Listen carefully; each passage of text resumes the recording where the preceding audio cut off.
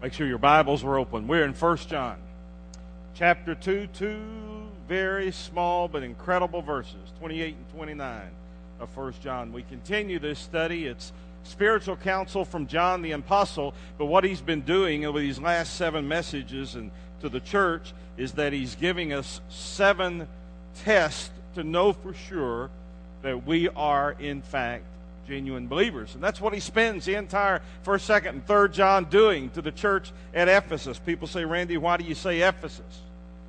Well, the last part of John's life, according to historical records, in particular Josephus and others of the 1st century, we know that John lived in Ephesus. But either way, if he's talking directly to the church at Ephesus or believers in general, folks, he's squaring me right between the eyes and right here in my heart. I mean, these messages in preparation have just hit me, and I'm thinking, wow, how little I know, not only about 1 John, but about the entire Word of God. And every time you pick up God's infallible, inerrant Word, look what happens, folks. God gives us that spirit of discernment through the Holy Spirit, and we say, I've never seen that before. Wow, the light just came on. It happens to me every time I prepare something. You would think after all this, quote, education, somewhere along the way, that light would have come on. It did again over these last few weeks, and in particular, as I sat this week preparing this message, and I said, whoa, this is great.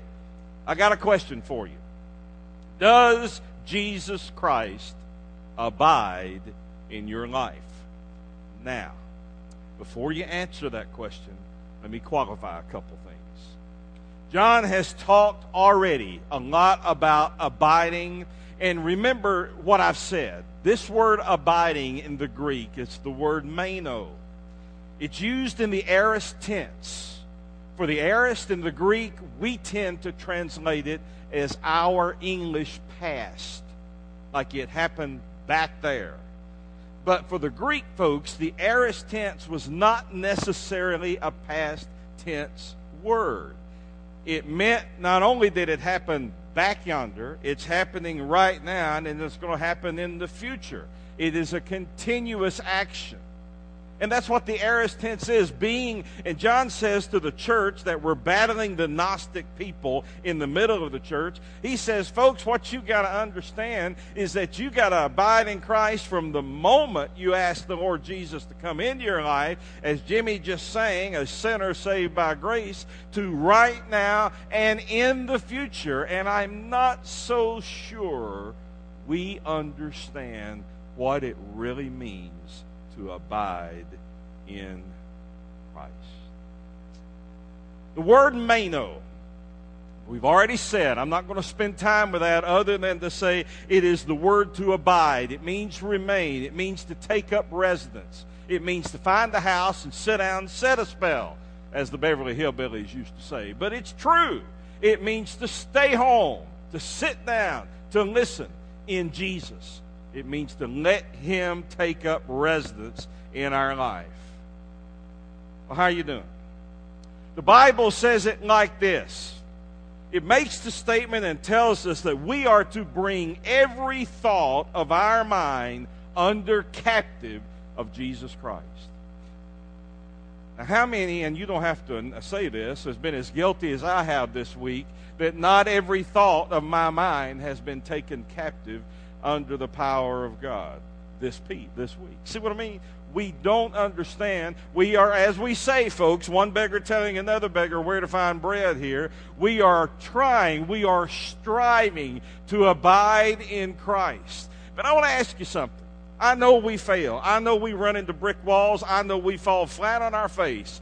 We do. But is there a deep-seated desire in your life to strive to be doing exactly what John said, to letting God take up residency? Last week he said, make sure the gospel takes up that residency. Now, on this last point, he's bringing it home free. He's saying, you can do all the other 6, but when the bottom comes out here, what must be happening in the believer's life is that you and I must abide in Jesus.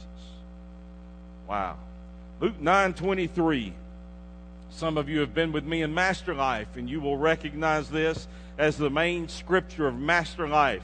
He looked to those disciples and he said to all of them, if anyone comes after me or comes along with me, let him deny himself, take up his cross daily, and follow me. Well, we always sometimes think of our crosses as an illness, a disability, or some type burden that we have to take and carry on our shoulders. Let me give you a different meaning of that this morning. You may agree or not agree. That's your prerogative, but it's my heart. What I believe about that cross, it's not necessarily something that we have to constantly bear and hold on to and whatever, though that's a possibility, yes. But abiding in Christ is that cross. It's abiding, making sure that every waking moment of your life is abiding in God. And it's a conscious decision that a believer makes. It just doesn't happen.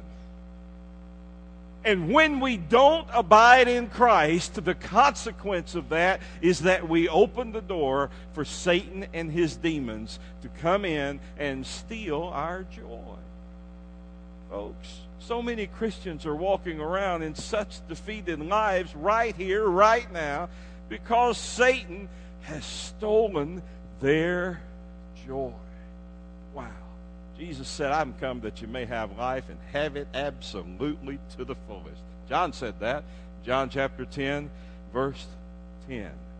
And so in these verses this morning, John gives us the scripture for changing our heart attitude, for changing our lifestyle, and making sure that as a genuine believer, we abide in Jesus. Listen to the words. It begins in verse 28. From the Holman Christian Standard Bible. So now, my little children, once again, that beautiful word. Wow. Remain in him so that when he appears, we may have that boldness and not be ashamed before him at his coming. Oh, wow. If you know that he is righteous, you know this as well, that everyone who does what is right, righteous, that doesn't mean being a good old boy. That means being righteous, be saved. Wow, it says that he has been born of him. There are three simple words this morning in this message. You've got an outline in front of you that I printed, and here's the first word in verse 28. Here's what John says of what it means to abide in Christ. First of all, there's the test. There's the test. What's it mean? The basic idea is what I've just told you, but let me just mention a few things, and let me just share with you. Remember last week and over these last few weeks, I wanted to make sure that we just let the Word of God speak for itself. You know, I could talk about abiding in Christ, and we could stick around most of the day. It is a great theological and Greek study of just those three words.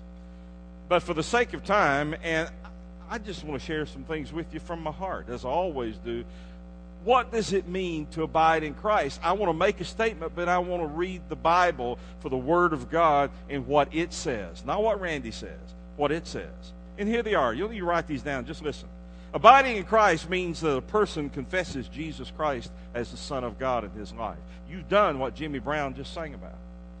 You are a sinner saved by grace. There's come a place in your life where you've intentionally said, Lord Jesus, I'm a sinner, and I'm in need of the Savior of the world, and I realize you took every sin that I'd ever commit on the cross, and I want you and I ask you to come into my life. The Bible says, whosoever shall call upon the name of the Lord shall be saved. I want you to come into my life, change my life, transform my life. You are the Lord of my life, and save me at this very moment. And the Bible says, through the power of God and His Holy Spirit, an immediate, incredible transformation takes place in your life. I can't explain it. I can't figure it out. But God says He did it, and you've confessed Him as Son of God. You've asked Him to forgive you of your sins.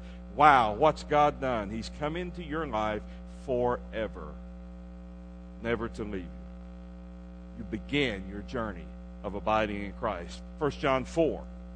Verses 15 and 16, listen. Whosoever confesses that Jesus is the Son of God, God remains in him, and he in God. And we have come to know and to believe the love that God has for us, because God is love, and the one who remains in his love remains in God, and God remains in him.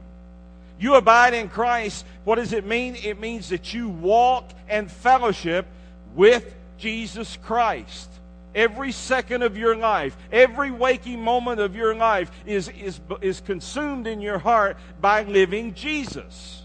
What's it say? 1 John 2:27. We preached this and studied it last week. The anointing. That anointing is the Holy Spirit that God gave you at the moment you invited Jesus Christ in your life. The anointing you received from Him, get this, remains in you, and you don't need anyone to teach you. Instead, His anointing teaches you about all things. It's true. It's not a lie. Just as He has taught you, remain, abide in Him. Wow. Abiding in Christ means that a person walks in open confession before God. You walk hour by hour, all day long, making sure that your relationship is with God. Now let me say this to you, folks. We don't just walk around and consciously our voice is doing this. We do this by our heart. This is a heart attitude. It's getting up in the morning and said, God, you let me get up this morning. Thank you. That's a gift. This is your day. But Lord, help me to make sure you abide in my life today. Lord, don't let me open my mouth and stick my foot down my throat. Lord, help me to get my mind under captive of you. Lord, don't help me hurt anyone today. Give me wisdom. You see what I'm saying? That's the prayer. That's the prayer of a person abiding in Christ. And if you like me, most of the time we get up, go about our daily activities, and we forget to even consult God. What John said. If we say we have fellowship with Him, we walk in darkness. We're lying. We're not practicing the truth. But if we walk in the light as He Himself is in the light, we have fellowship with one another, and the blood of Jesus Christ cleanses this old guy from all his sin. For if we say that we have no sin, we're deceiving ourselves, and the truth is not in us. If we confess our sin, don't miss this. If we confess our sin, He is faithful, righteous, just to forgive us of that sin and to obliterate it, cleanse us from all unrighteousness. Abiding in Christ means that we walk in open confession to God. Abiding in Christ means we continue in the Word of God and we know the truth. John 8:31 and 32. You'll recognize these verses. Jesus said to the Jews who had believed in Him, if you continue in my Word, remain. There is that meno again. Remain in my Word. You are my disciples because you will know the truth, and the truth will set you free. Abiding in Christ means that a person dwells in love and unity and fellowship with all believers. People say, Randy, most of the time I'll come down and shake hands, but you know what I like to do when I see you guys shaking hands? And this may be selfish on my part. I just love to stand here and watch. And I tell you why. It's the picture of koinonia, the Greek word for fellowship, unity. Every one of you, when you do that, are smiling. Maybe one or two. But for the most part, 98% of you are having a blast. And Doug has problem regaining control. And you know, it's just shaking hands. We do that coming down the aisle. But isn't it just kind of unique when you do that in church? You know, when you come together. You're all over these aisles. I think it is the picture of fellowship. You are abiding in Christ. Thank you, Jesus. Abiding in Christ means that a person bears fruit and lives a fruitful life. The Bible says this in John chapter 15, I'm the vine, you're the branches. The one who abides in me remains. There's that word again, meno. I in him and you in me produces much fruit, because apart from me you can do nothing. In Galatians 5:22 that you've heard all your life, most of you sitting here, but the fruit, not S, fruits, is just one. All of it together is one fruit of the Spirit. Is agape, it's chara, joy, it's irene, peace, it's patience, it's kindness, it's goodness, it's faith, it's gentleness, it's self-control. And he says, against such things there is no law. Wow, I could go on and on, but you get the point of what the Bible is saying. Because when we abide in Christ, it means that we actively surrender to obey God's commandments. We preached that in the very first message on this series in terms of these 7 tests. Remember that word, entole? God's command. 1 John 2:17, and the world with its lust is passing away, but the one who does the will of God remains, meno, in him forever. That's a test. Are you abiding in Christ? No, I'm not. I'm working at it. I'm trying. I'm striving. I'm learning. But do I abide in Christ like John is saying we're supposed to abide in Christ? No. I didn't get up this morning and pray, Lord, take every captive of my mind, every thought of my mind, and bring it under captivity of the power of the Holy Spirit. I need to do that every day. I didn't do it this morning. Did you? Some of you perhaps did. Thank you. I didn't. See, we really are one beggar telling another beggar where to find bread. Then the second thing John says. It's also found in verse 28, the last part about it. Matthew mentioned it in the scripture. It's called the purpose. What is the purpose of abiding in Christ? The purpose for abiding in Christ as believers on this earth is that we may have boldness, confidence, and not be ashamed when Jesus Christ returns. There's something I want you to see very clearly. Jesus Christ is coming again. The Bible says it. Matthew chapter 16, we know it. For the Son of Man is going to come with his angels in the glory of the Father, and he will reward each according to what he has done.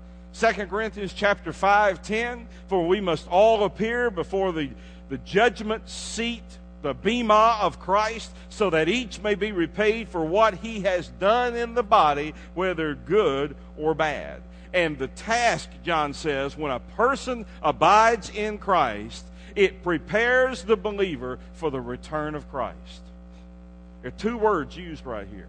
It's that word boldness. It means courage. It means to be frank. It means unmistakable. If we abide in Christ now, today, and every day hereafter, we can have an unshakable boldness, a confidence, and assurance, and that when Christ comes to this earth. In other words, come get me, Lord Jesus. It's not going to be, oh, I'm so scared to death. When is that going to happen?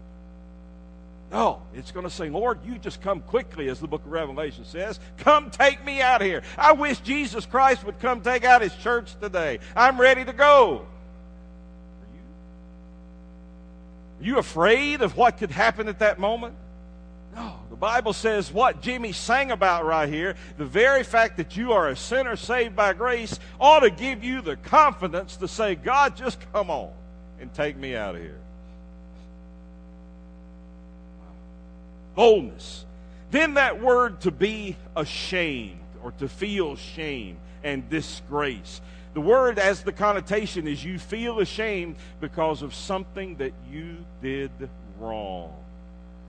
This word is so often ignored by believers because there at that moment is going to be shame and disgrace and embarrassment when Christ returns. Some believers shrink back. That's what the word means, from Christ. Why? The Bible says, not everyone who calls me Lord will enter the gates of heaven. Well, Randy, that's a nice scripture. I like that. But it really doesn't appeal to me or apply to me. John is very strong here, folks. Evangelical Christians need to get serious. And I'm talking to me about abiding in Christ. Because this world, in the 21st century, in Cobb County, Georgia, cannot tell the difference between a believer and a lost person. I sat in this church for years as a child. We prayed for the mission field to come here.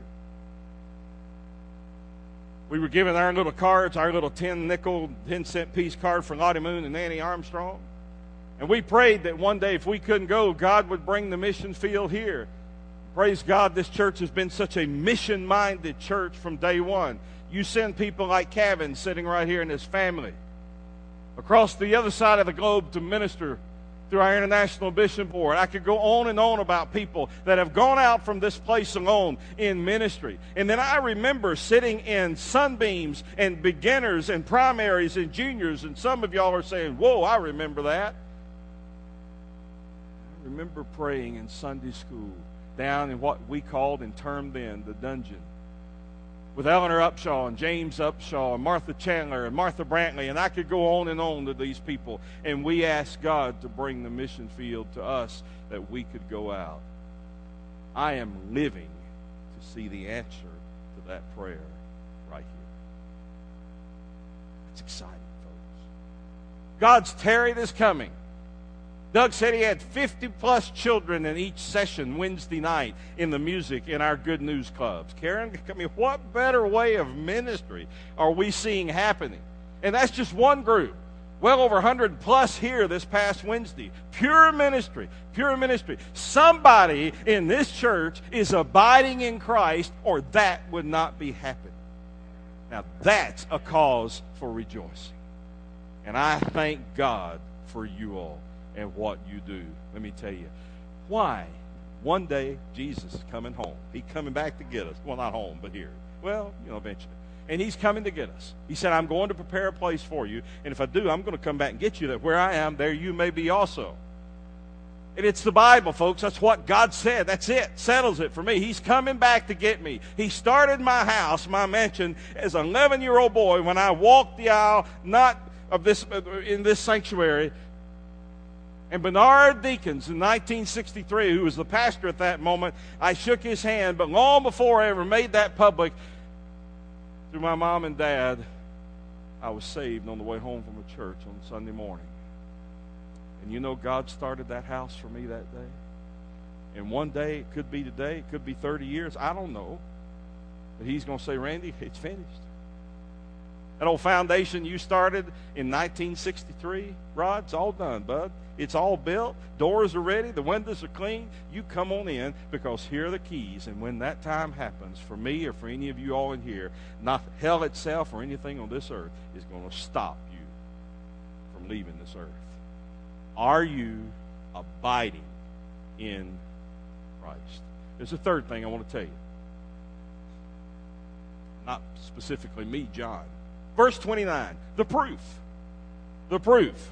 What is the proof that you are abiding in Christ? John makes it very clear. Look at verse 29. If you know that he is righteous, you know this well. Look at this. Everyone who does what is righteous, same word, has been born of him. You got to watch the translation of this verse sometimes, because we use the word righteous and right sometime together. And you may think, well, if they're doing all the things right, if they're just being a good old boy and they're taking care of their family and all this, they're going to heaven. No, that's not what this word and this verse says. It means righteous. You cannot be righteous apart from the blood of Jesus. You can't merit your way into heaven. You can't work for it. You can't read your Bible, go to church, and do all this stuff enough. You've got to be born again. And if you're not, and we're sitting in this congregation, we're making a beeline to hell. We don't even realize it. Wow. The proof that you and I are abiding in Christ is that we're living a righteous life. Period. And I don't know how, that's what the book says. If a person abides in Christ, he lives a righteous life. This is the supreme and the final proof that a person knows God. We can always tell if a person knows God by the fruit and the treasure of his life. Is he living a righteous life? Is he doing the best he can, or striving to live a life just like Jesus did? Matthew chapter 7, verse 16. Listen. You'll recognize them by their fruit. Are grapes gathered from thorn bushes, or figs from thistles? In the same way, every good tree produces good fruit, but a bad tree produces bad fruit. A good tree cannot produce bad fruit. Neither can a bad tree produce good fruit. There is one reason why a person who knows Christ lives a righteous life, because he knows that Jesus Christ is righteous. He's the sinless, one and only Son of God, the only one ever able to come to this earth as God-man to cleanse us from every sin we would ever commit. When you were saved, when you intentionally asked the Lord Jesus to come into your life, God saved you. He declared you not guilty. He wiped out your sin. The Bible says he separated your sin as far as the east is from the west. You've seen this illustration. God knew it long before we did. the north and south one day will meet. You stand at the North Pole and you take one step off the North Pole, you've gone south. You stand at the globe and stand right here at Olive Springs and you head east, and you will always go east. You go west, and I'm doing this from my perspective, it'll look opposite from yours. You'll always go west. The east and west, they don't ever meet. And folks, when it hit me years and years ago that when God forgave my sin, He separated that sin as far as the east is from the west, Doug, it revolutionized my life. Not as a license to go out and sin, but to realize I got a God who's capable of wiping it out and cleansing me. Wow. Has He changed you this morning? What is Satan and the demons of hell firing at you and me this morning to prevent me and you from completely, totally abiding in Christ? That's the devil's MO, folks. If he can turn you to yourself, keep you in control of yourself, then he's got you. And when he has you, don't worry, he's not going to bother you anymore because he has you right in his trap.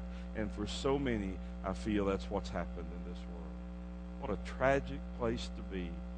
Right in the middle of God's church, and yet just as lost as a person could ever be. And the sad part about it, Billy Graham says, the person doesn't even realize that he's lost.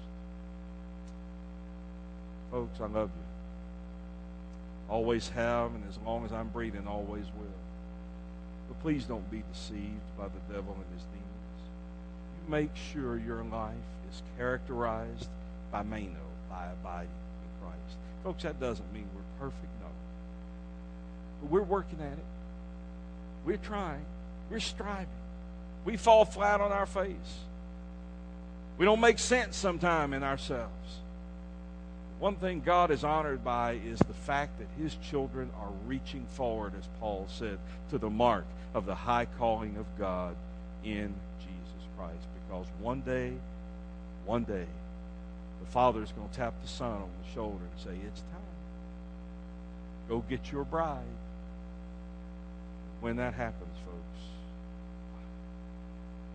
you know what my prayer is as we close this morning is for a worldwide movement of committed believers to abide in Christ. Can you imagine the revival that would sweep this entire nation and land if that took place? I believe it was Charles Spurgeon that says, I long to find one man completely, totally committed to Jesus Christ. Folks, on this earth, that won't happen. We're trying. We're working at it. We're pressing forward. We're moving on. And thank God, because like I say, what is happening in the life of this church would not be happening unless God's people were trying their best to remain in Christ. But what if we don't call for a new movement of what John shared with the believers in the church? What if we go in this world in the opposite direction and no longer have a desire at all to abide in Christ? What if it comes down to the fact that the world can no longer tell the difference between a believer and an unbeliever? And it appears, for the most part, in the evangelical world, that's where we are. I came across an illustration that I just want to close with this morning. And I rewrote it. Well, matter of fact, I completely rewrote it. For our purposes of studying 1 John. I changed the title because I've simply entitled it Satan's Convention in Hell. And here's what I wrote, based on what John said. Satan called a worldwide convention in the center of hell. And in his opening address to his demons, Lucifer said this: we can't keep believers from going to church. We can't keep them from reading their Bibles and knowing the truth. We can't even keep them from seeking to form an abiding relationship with Jesus. But you see, my fellow demons, Once they gain that connection with Jesus, our power over them is broken. So, let them go to their churches. Let them live their so-called conservative lifestyles, and let them enjoy their fellowship with one another on Sundays. But as the prince of darkness, Lucifer says, I have a master plan. Here's what we'll do. We will steal their time so they cannot gain that personal relationship with Jesus. So here's how I want you to do it. Distract them from gaining hold of their Savior and maintaining that vital connection they have throughout their day. Keep them busy about the busyness of life, and please, let's invent innumerable schemes to occupy their mind.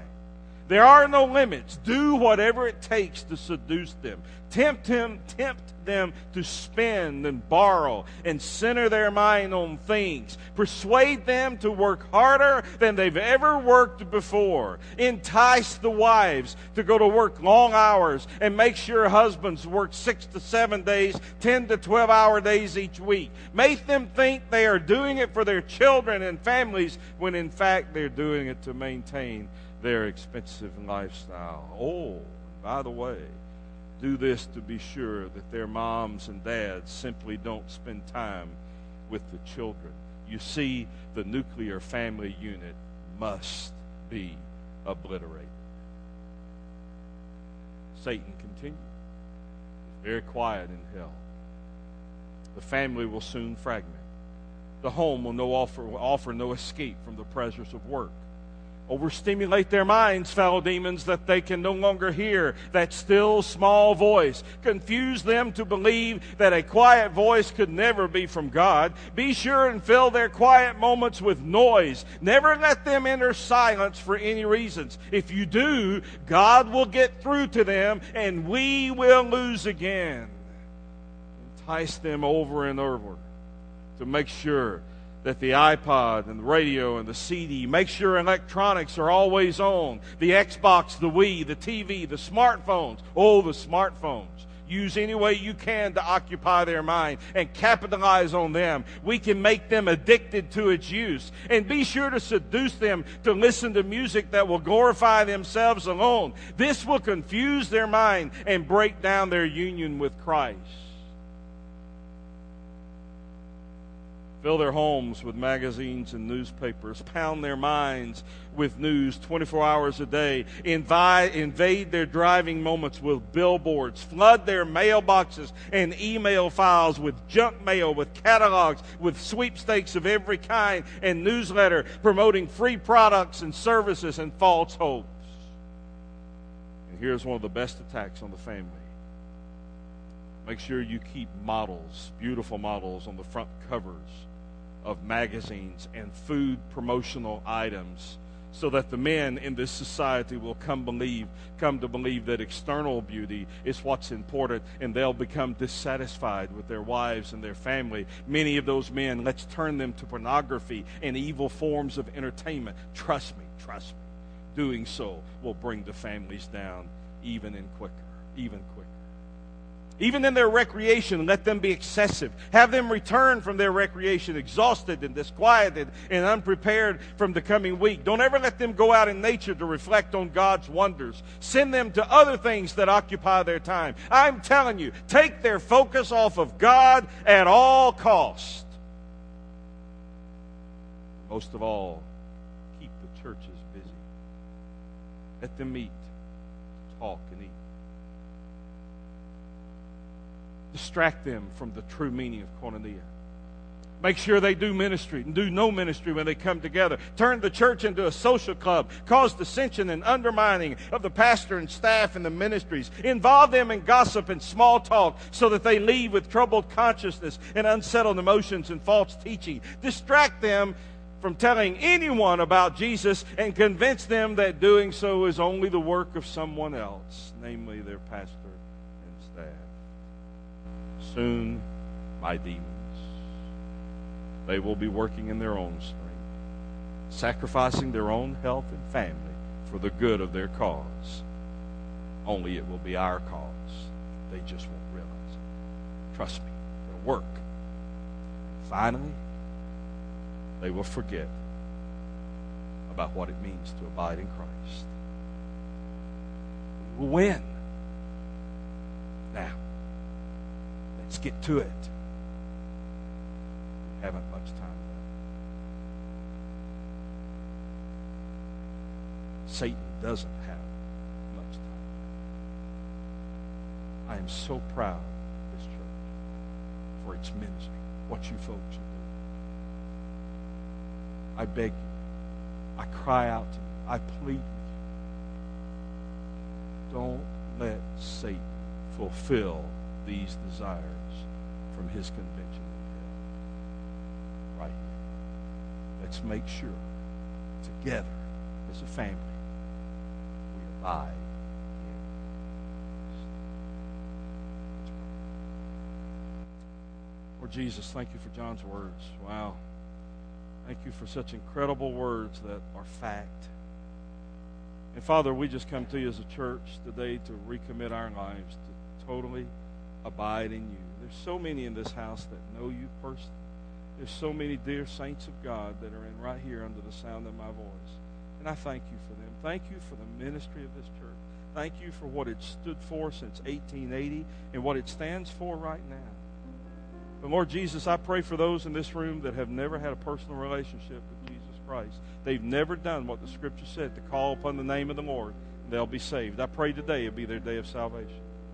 And I pray today for most of us in this house, for sure, that we'll make that new commitment to do even more to abiding in Christ. The devil's trying to get our attention. The devil's trying to pull us down. Father, may we be strong and vigilant. Never allow that to happen, ever, on this earth. Your will be done. I pray and we pray in the name of Jesus Christ. Amen and amen. Would you stand to your feet very quietly? Doug is going to come to lead us. Matthew and Daniel will be right down here with us. Kevin is on our staff. Kevin, would you come and join them as well? And we four are going to be right down here. Whatever is on our heart or on your heart to just renew that commitment of abiding in Christ, would you come and take one of these guys by the hand? And you come. Perhaps you just need to come and you want to pray. If you need someone to pray with you or would like that, you just let me know. One of us will get someone to come and pray with you. But if not, you can just come and kneel and pray and spend that time alone with God. Whatever it is to abide in Jesus, let's come as a church and do that.